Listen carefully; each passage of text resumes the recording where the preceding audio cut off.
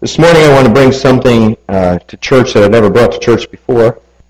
It's something I wish I'd always had as a kid and never received. And we'd had a bunch of children. I was going to bring them up here, but I was still a little bit wondering what they would think of this. This is a Christmas present that I wish I had received. It's actually somebody else's. I still haven't received one. What is it? It's a BB gun, yeah. And it's interesting. Thanks, Steve Barr, for loaning me his. He got this when he was about 8 or 9 years old, I think. And the basic idea is it's an air gun. So you get things kind of pumped up inside here, and then when you release that, then it shoots. Now, we're not going to shoot anything in here today, but I want you to think about this for a minute and think about my disappointment. Is it a dangerous gift? Yes. Is it as dangerous as a lot of other guns? No. It's comparatively less dangerous than them.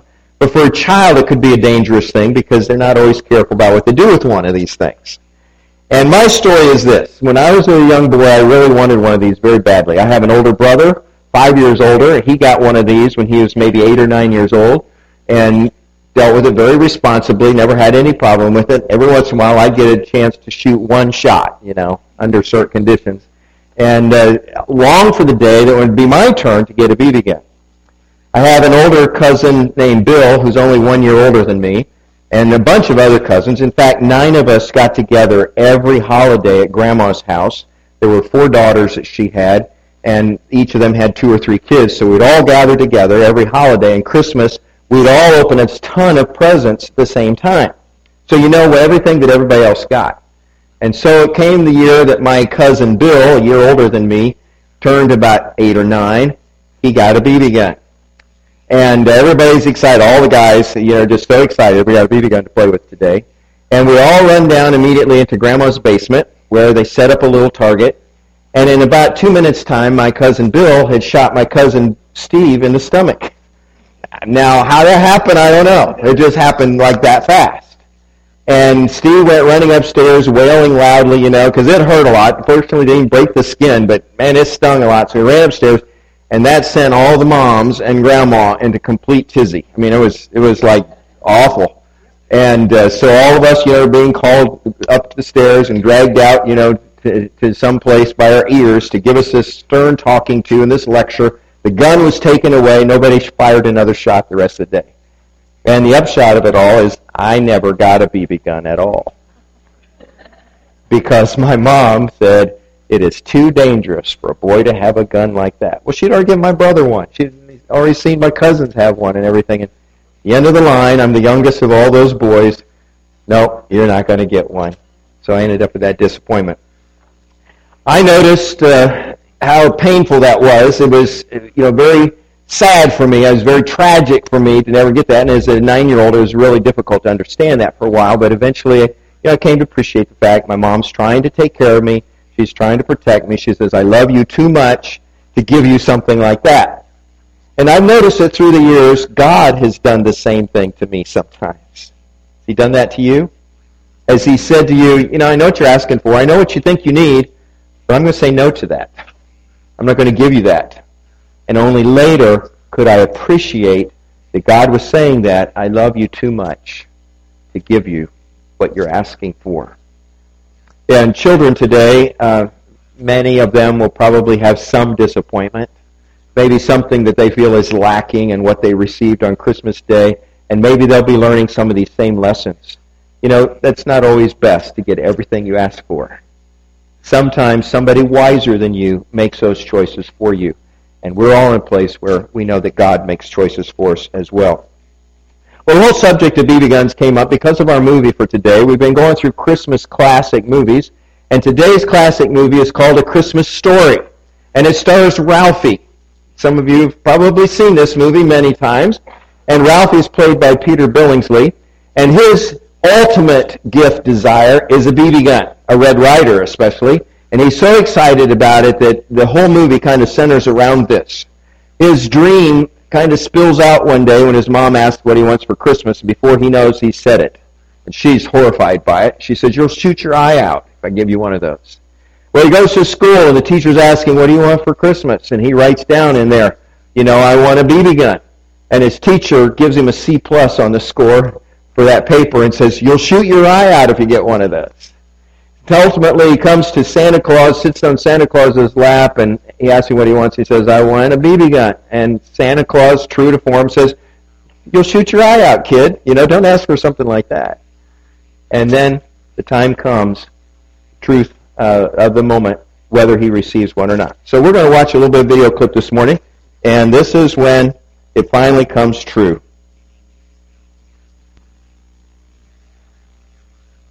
It'll come on. Just. Whoa! Yeah. Pretty neat stuff. I remember a lot of spy stuff coming through, little gadgets, and you thought, man, this is just so cool. Yeah. Okay. What's the most special gift you have ever been given? Was it an expensive gift? Was it something that really cost a lot of money for maybe your parents or someone else? Or was it a handmade gift that somebody gave to you and you thought, man, this is like so much time, so much energy, so much care was given that this is very meaningful. I'm going to hold on to this for the rest of my life. Was it a gift that so surprised you that you kind of just sat there stunned, like, wow, I don't even know how to receive something like this?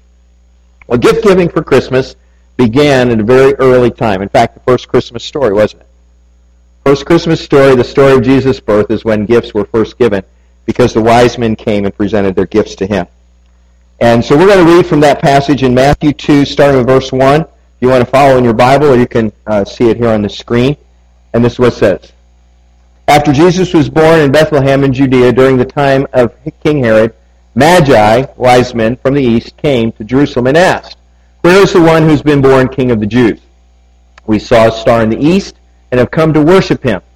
And when King Herod heard this, he was disturbed, and all Jerusalem with him. And when he had called together all the people's chief priests and teachers of the law, he asked them where the Christ was to be born. In Bethlehem in Judea, they replied, for this is what the prophet has written. But you, Bethlehem, in the land of Judah, are by no means least among the rulers of Judah, for out of you will come a ruler who will, thank you, be my shepherd, the shepherd of my people Israel. And then Herod called the Magi secretly and found out from them the exact time the star had appeared. He sent them to Bethlehem and said, go and make a careful search for the child, and as soon as you find him, report to me, so that I too may go and worship him. That was a lie. And after they had heard the king, they went on their way, and the star that they had seen in the east went ahead of them until it stopped over the place where the child was. When they saw the star, they were overjoyed. And on coming to the house, they saw the child with his mother Mary, and they bowed down and worshipped him. And then they opened their gifts, their treasures. They presented to him gifts of gold, incense, myrrh, and having been warned in a dream not to go back to Herod, they returned to their country by another route. Who were these wise men? Well, there's been a lot of speculation. And a lot of extra-biblical things have been said that probably need to be that confusion cleared up a little bit, because people have ideas of what the wise men were like, where they appeared, what they did, and the whole 9 yards. And a lot of things is not what the Bible has actually told us. We don't know a lot about them. They were probably fairly wealthy people because they traveled great distances at their own expense in order to be there. They were not kings. There's no word in the Bible that says these guys are kings, even though we sing about we three kings of Orient are and everything. A lot of confusion there. They were probably astronomers, astrologers, people that spent a lot of time looking at the heavens, the stars, the planets, and trying to figure out the movement and what some of that might mean or what it might say about the universe. And they were also very learned that they had discovered and read a lot of ancient books or scrolls of different cultures, including the Old Testament that the Jews had, the Hebrew Old Testament. There's another fact that people say, well, there were 3 of them. Well, we don't know that there were 3, but there were 3 gifts. So people have deduced from that there must have been 3 wise men, one for each of them. But there could have been scores of wise men that traveled together. A whole caravan went, and all of them worshipped the new king together. The wise men were very wise. they had seen something that no one else noticed. This new star that had appeared. And it caused them to have such hope, such admiration for this new king born in some place in the direction of Israel, that they followed this star. They kept following him. What kind of a star was it? We don't even know. It was a good enough star that they saw it in the heavens, and then they could follow it even to a specific point on earth. So something very unusual, something probably miraculous that God caused at that time. And it woke them up to a reality that they didn't have before. And this reality was so convincing, so convicting, that they surrendered probably months of time in order to seek out this child and to worship him.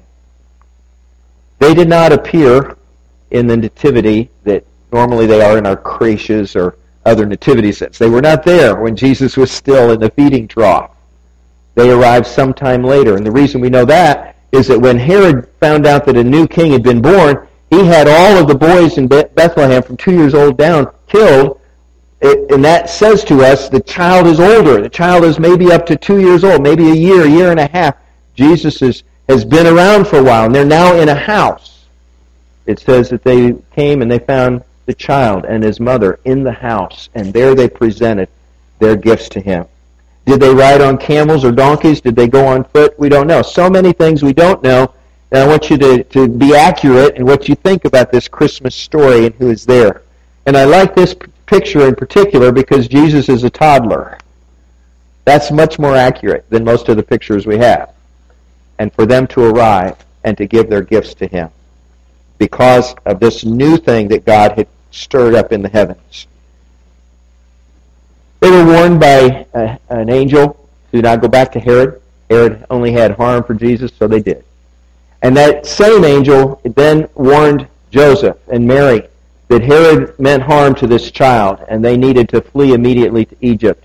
And these very gifts that had been presented to them probably gave them the financial wherewithal to make such a journey of at least 60 or 70 miles just to the edge of Egypt, where Herod was not in control, but probably more like 100 or 200 miles deep into Egypt where they could not be harmed, and they would be safe until Herod had died. When Herod died, then they moved back to Israel. They ended up in a little place called Nazareth, and that was another scriptural fulfilled because the prophets had said he will be called a Nazarene.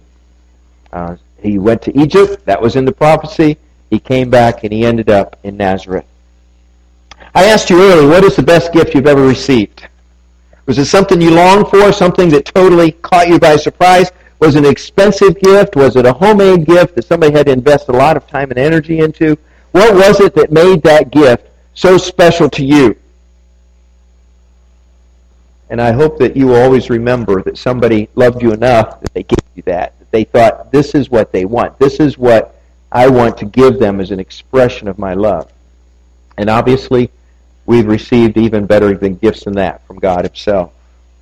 The second question is very important this morning, and that is, what is the best gift you've ever given?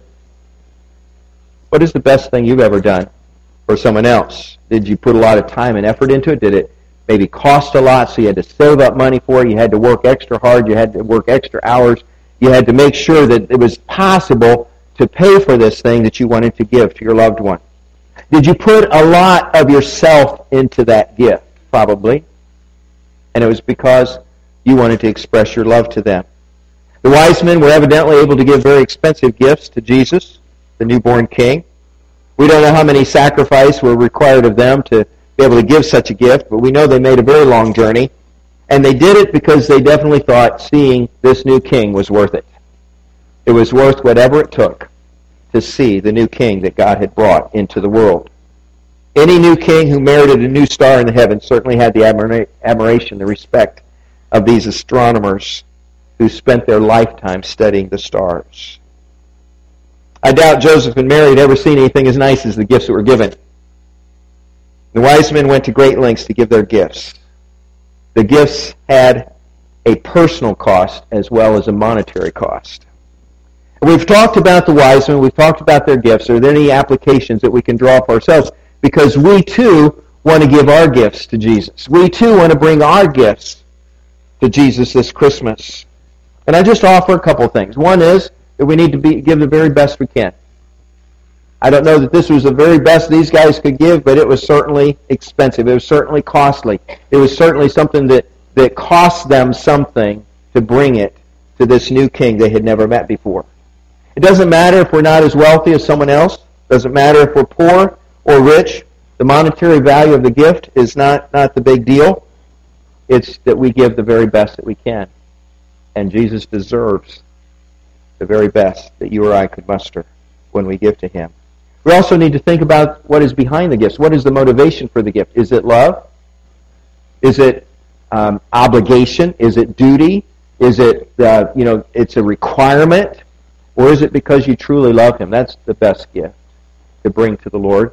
We don't want to give Him just because of a requirement. In fact, Jesus and God have said throughout the Old Testament and into the New Testament, I would despise your sacrifice. I don't need your sacrifices if you're going to give them out of that kind of spirit.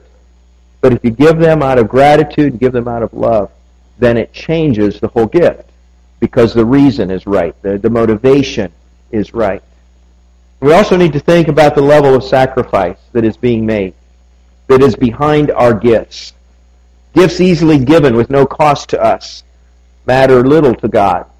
But when God sees that we have to strive, and we have to work, and we have to plan, and we have to sweat, and we have to save in order to give to Him, or we sacrifice certain things that maybe we wanted for ourselves in order to give better things to God, that gives the right impression to God.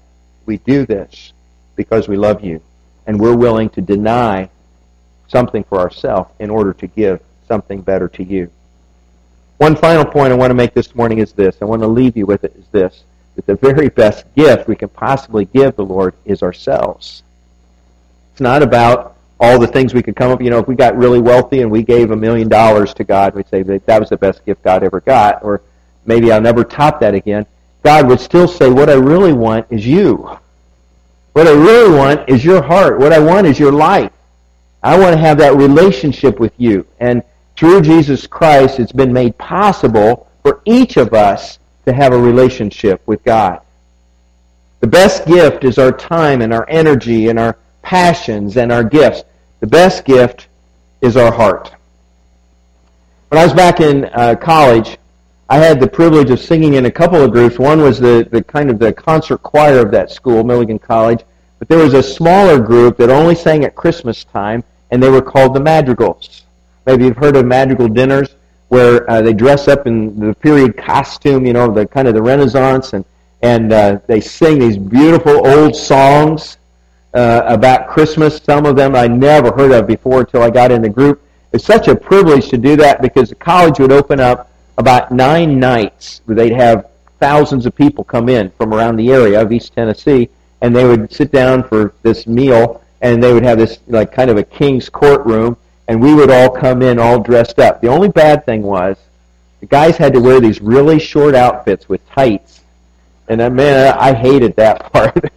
That was not comfortable. It was like, this is really weird. This is weirding me out that we have to wear these things. You've done that. It's not fun, is it, Tracy? But then people are so appreciative of the music. The music is just wonderful. And if you're into anything like a classical music setup, it's just like a high point night for a lot of people.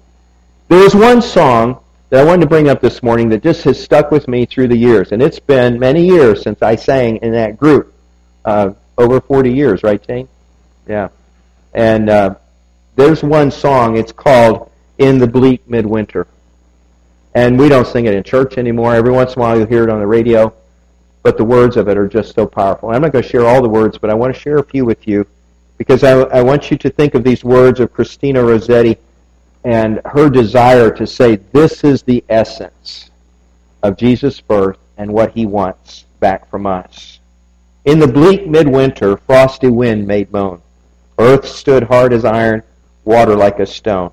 Snow had fallen, snow on snow in the bleak midwinter long ago. Our God, heaven cannot hold Him, nor earth sustain. Heaven and earth shall flee away when He comes to reign. In the bleak midwinter, a stable place sufficed, the Lord God Almighty, Jesus Christ. Angels and archangels may have gathered there. Cherubim and seraphim thronged the air. But only his mother, in her maiden bliss, worshipped the beloved with a kiss. What can I give him, poor as I am?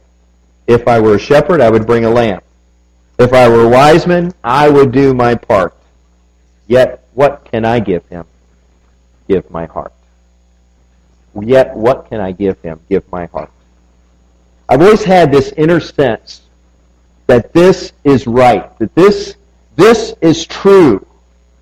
What can I really give God? Myself. And he doesn't need anything from me. But what he wants is me. What he wants is you. All the gifts we could come up with, God doesn't really need those gifts. We need to give them, but he doesn't need our gifts. The one thing he said that he wants from us is us. And so today, this Christmas day, I hope that you will find your way to present yourself to God. And to say, God, this is what Christmas is about. This is what I want to give. I want to give myself. I want to give who I am, everything that I have. I want to give my future to you. And I want to say, God, just use me to your glory. God, enjoy me. Enjoy what I can do with your help to just glorify you and to help others know you. This is true for every child. We don't have a lot of kids in here, but we have a few young kids. This is true for you, that God wants you. This is true for our teenagers. It's true for all of the adults, whatever age you may be. You may be at the beginning of those adult years, may be thinking at the end of the adult years, somewhere in between. But every one of us, what God wants is us. And he deserves us. He is worthy to receive us. And he's made it possible through his Son, Jesus Christ, that we could find our way back to God and present ourselves to him as a willing sacrifice, a living sacrifice, to live for God all of our days. So give him all that you are, all that you have, because the best gifts are personal. Best gifts are you and me. Let's pray together. Father, thank you for this Christmas day. We have a lot of things perhaps in our minds and hearts, a lot of things that are pulling us different directions, but help us to take that moment and just realize what you have given us, that you gave yourself in Jesus. And now you're asking that we give ourselves to you. And we do so with joy, with reverence, with sacrifice, and we give out of love because of what you've done for us first. You showed us how to love, and now we can love you back. We pray that you receive us and use us to your glory. In Jesus' name, amen.